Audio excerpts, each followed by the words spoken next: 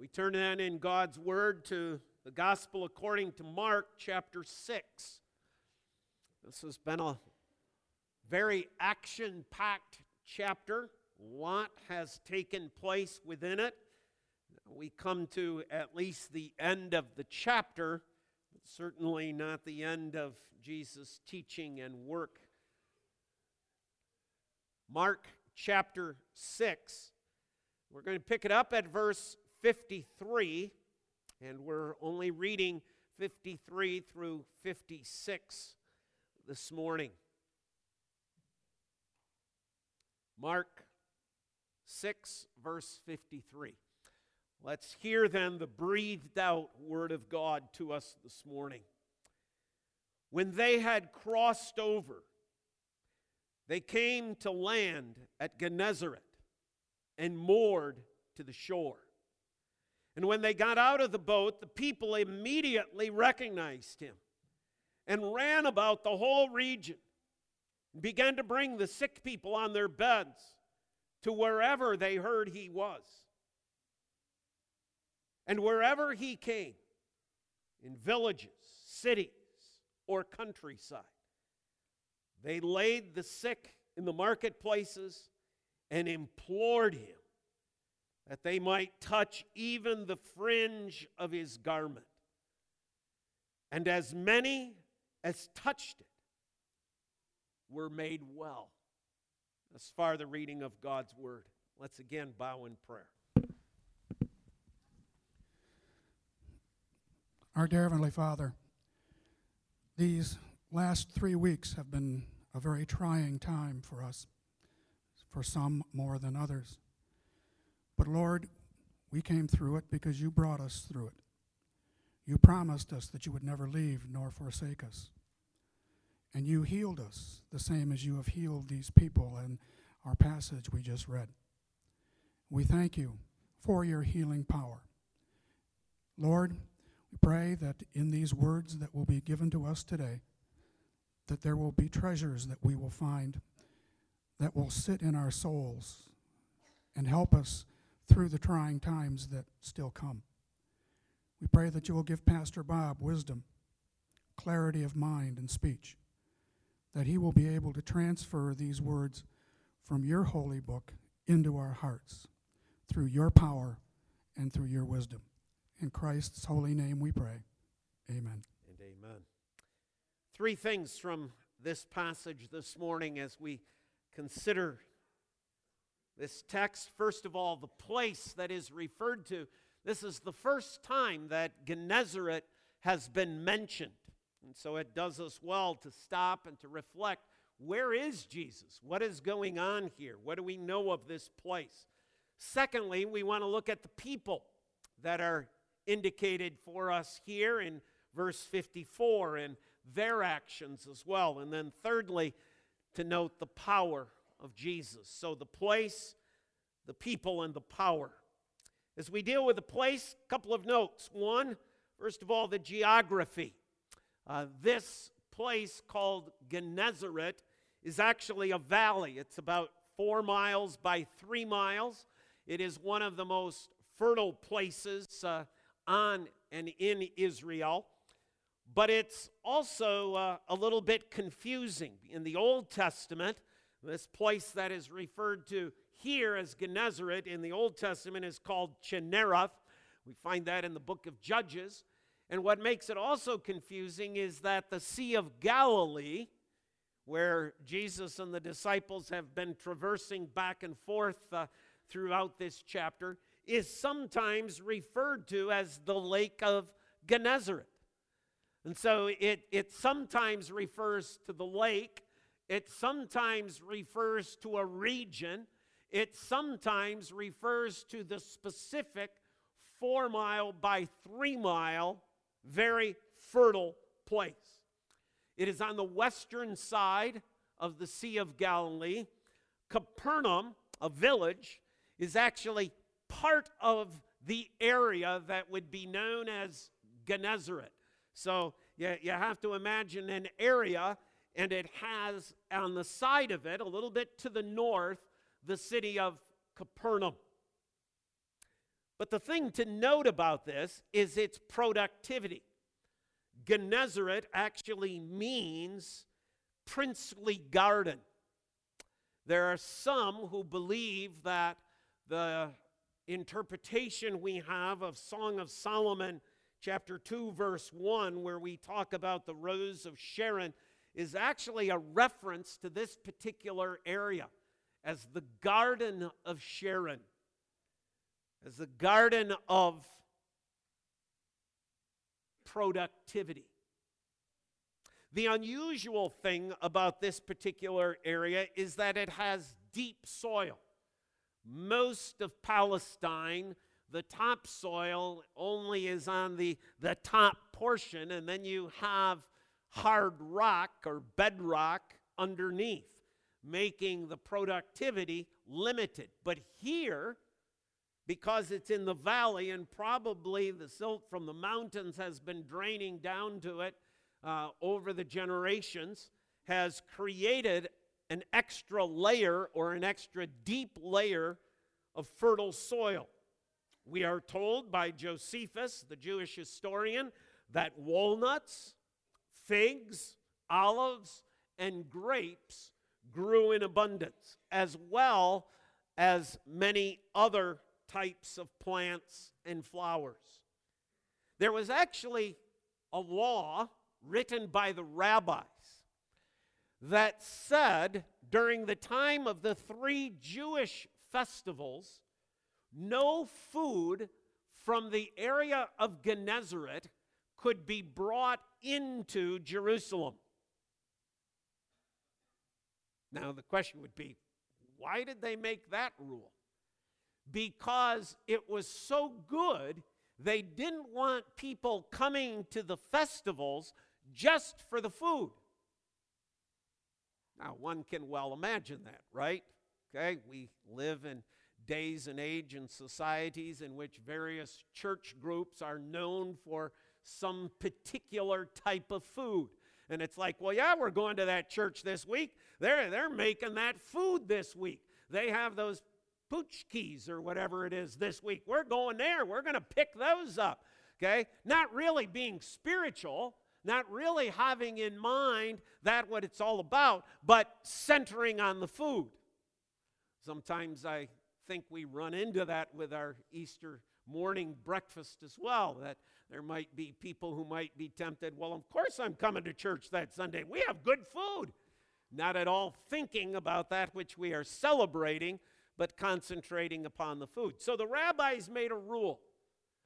No fruits, no vegetables from this area of Gennesaret could make their way into Jerusalem during feasts and festivals, so people would not be tempted to come just for that. Now stop to think a minute. This is where Jesus has the disciples go. This place of fertile soil. And as we read this account, what fertile soil it actually was. Capernaum, the village, the town, was not like this at all. There was great unbelief within the city of Capernaum. Some believe that's because Nazareth being the boyhood home of Jesus, Capernaum actually became the village or town where the family actually lived. And so because of their familiarity with Jesus, they sort of reject him as a result. Gennesaret, although it's connected to that, seems to have a much different reaction. So secondly, look at with me at the people. Notice what happens in verse 54. When they got out of the boat, the people immediately recognized him. So those who are there see Jesus, and they know who Jesus is. And they don't reject him. They're not turning their backs on him in terms of unbelief or no faith. They recognize him. An interesting word. To recognize means the mind is at work. It means they're thinking. It means they're reasoning. They're cognitive. Okay? They're going through a process. They see the figure. They connect the figure with that which they know from the past. They see the actions. They see the movement. They see the way in which he conducts himself. And they process it, and they know that this is Jesus. Because of their familiarity, because they have been instructed, because they have perhaps visually seen Jesus or have heard of Jesus, they recognize that the one now getting out of the boat, the one coming to their shore, is Jesus. And then note what they do, verse 55. And ran. They know who this is, and so they ran about the whole region and began to bring the sick people on their beds to wherever he was. What a picture that is before us of these people. They hurried. They saw the opportunity. There is no delay. There's not walking. It's not like, oh yeah, maybe I should go get Fred. Yeah, Jesus is here. It's not like there is some sort of pause or some sort of waiting. It is not like some sort of, well, let's wait and see what he has to say, and then we'll decide what we're going to do. Their first response, their immediate response, after knowing who is before them, is to run and to bring others. We have not really seen this kind of response to Jesus throughout the book of Mark. That's why I say I think there is a connection. There is something going on here between the fertileness of the land and the fertileness of the hearts of the people of that land. They are open, they are receptive, and they are willing to take the actions needed to bring others to Jesus. They ran.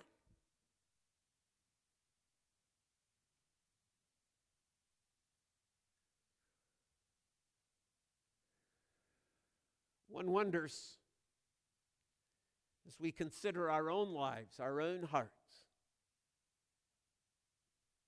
do we run to bring others to Jesus? When Dave and Carly stood a few minutes ago, we asked them a question. The question we asked them, do you endeavor by all the means that God has given to raise Luca to know the Lord? Yes. See, that's a running question. We will do all we can to make sure that Luca comes to know Jesus. We will bring him to Jesus. We will do all within our power. When a baptism is done within our congregation, that becomes the responsibility not only of Dave and Carly, it becomes our responsibility as well. We too need to be running to do all we can, to do all we possibly can, exerting all the effort that we possibly can to make sure that Luca is brought to Jesus.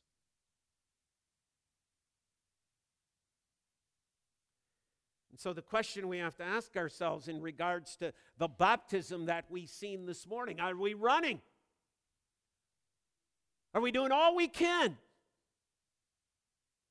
Are we endeavoring ourselves by all the means that God has given? Oh, and we'd say, well, we don't have that many opportunities. You're right. You're right. As a congregational member, we don't have a lot of opportunities. But this is one, isn't it? Tonight's another, isn't it? And we have our needs. We have our prayer that we might consistently be praying for Luca. This is what we are responsible for. This is what we are obligated to. Not because we made some statement, not because we said I do. We are members here. That's our statement. They ran. But what about those outside of here? Because we have responsibility not only to these baptized children, we have responsibility to those in our community. Are we running to them? How much effort are we actually putting forth to our neighbors? Right here around Little Farms.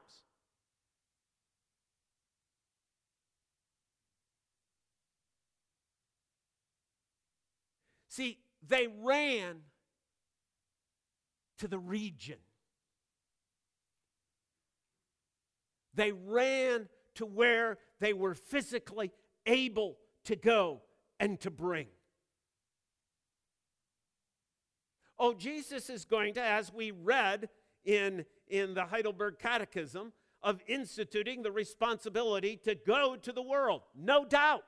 Go ye into all the world. Yeah, we should be running everywhere.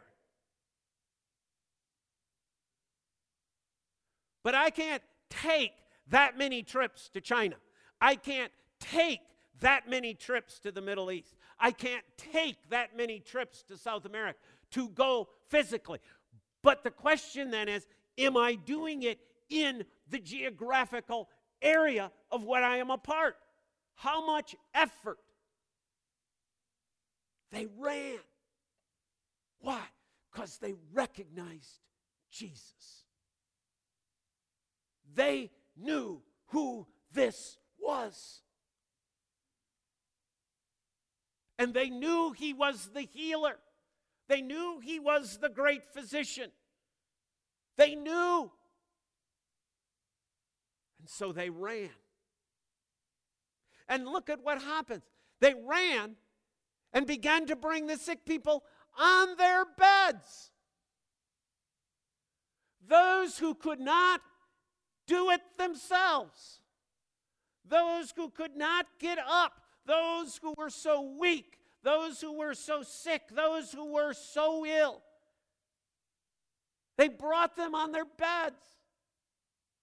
Remember, we have the story of those 4 men who carried the man to Jesus and lower him down through the roof. They carried him. There were groups getting together. I need help. I need assistance. I need to get this individual to Jesus. Will you help? Yes, of course I'll help you. They didn't just say, well, I'm just letting you know Jesus is on the shore. If you want to come, guess it's up to you. Person saying, I can't. I'm too ill. Well, too bad. Guess you're going to miss your opportunity then. They carried. They brought them to Jesus. What a picture of these people. The work, the effort. They did all they could for those who could not on their own. Third thing to note is, look, they laid them before Jesus. And wherever he came, in villages, cities, countryside, they laid the sick in the marketplaces. Right out there in public. This wasn't private. This wasn't like, well, hey, Jesus, this could be a little embarrassing to us. We don't want to have things go wrong here. So Jesus, could we do this in the house in private? No, right out there in the marketplace. Right out there in public. See, this is an evidence of their faith. They're not doubting. They're not questioning. They know, they believe so strongly, they are willing to do this publicly. Lay the sick before Jesus. Jesus, here is my friend. I took him from the village. I brought him to you because I know that you can heal. Here you are, Jesus. Here they are. People standing around, people looking. But they don't care. They would rather stand and confess Christ before men. This is what they do to show forth their faith, their love, their commitment, their devotion. And note as well, they implored Jesus and implored him. They begged him, Paralico, to call out, Jesus!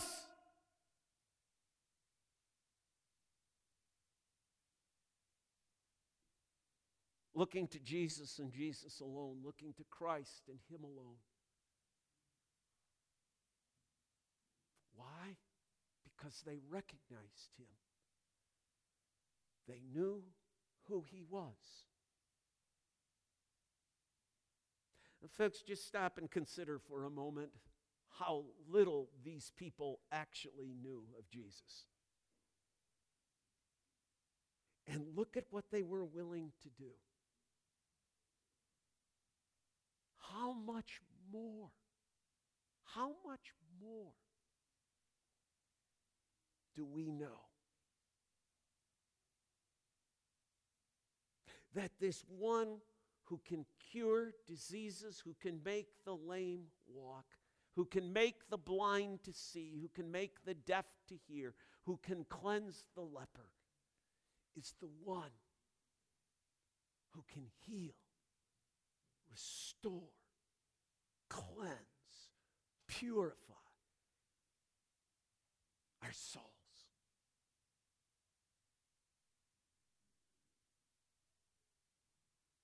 I encourage us to run, to bring those, to lay them before Jesus, and to implore Jesus, because we know him. Now look at the power. And as many as touched it were made well. As many. That means all.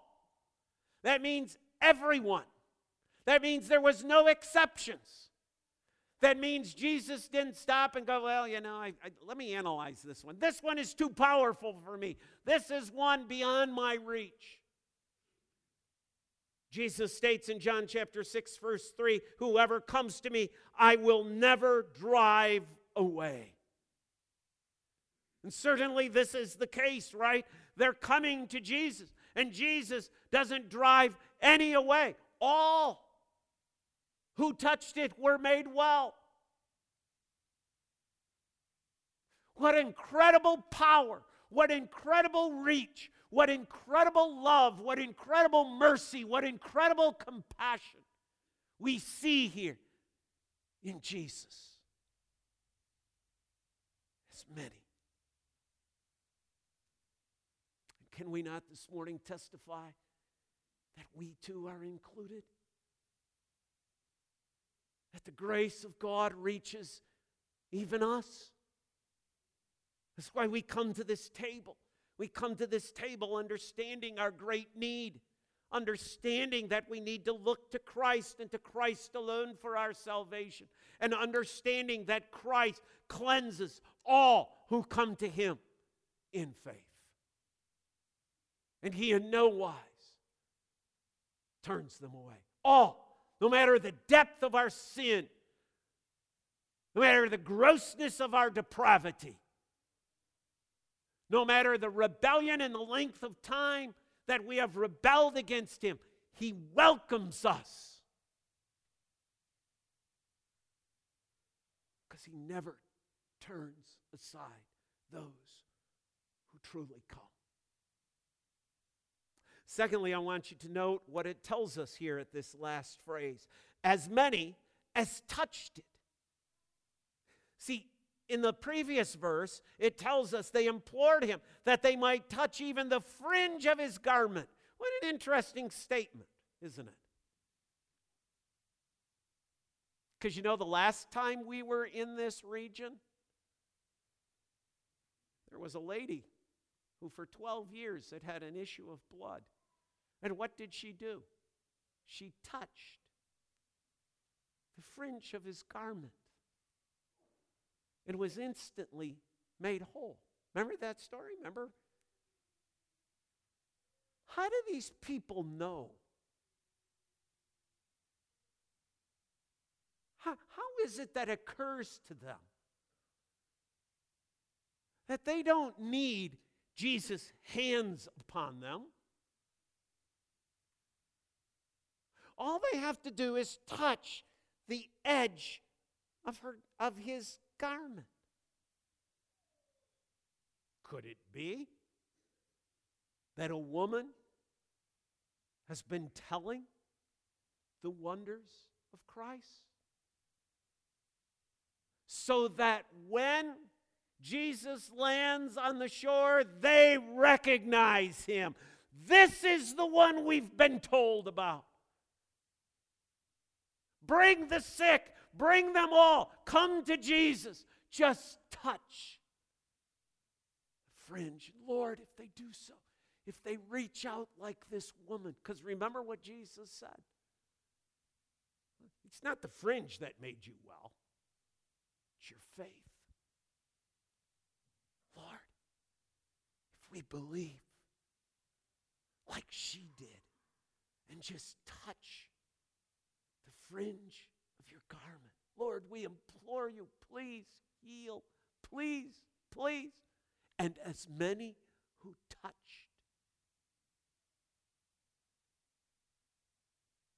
were made well.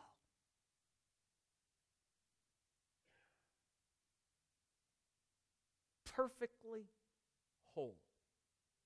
No remnant left of the illness, disease, disability that they had had.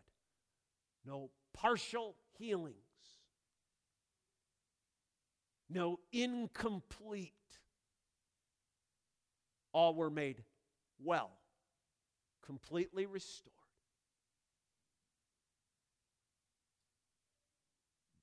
That's what Christ has done.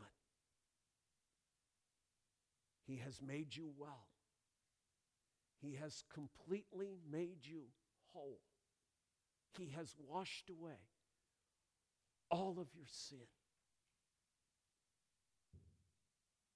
We were reminded of that in all that we read about baptism. This washing. An outward thing that points to the inward work of Jesus Christ. A sign and a seal of bread and the cup to remind us that that washing comes through Jesus' crucified body and shed blood, and that by that we are made well, completely whole. Father, thank you for this reminder, these few verses of the fertileness of Gennesaret. Oh, and we would pray, Father, how we would pray that little farms might be the Gennesaret of this region, that out of the fertile soil of the faith that you give, many might be brought to Jesus, and that many others might be made well by reaching out to Christ in faith. In his name we pray. God's people saying, amen.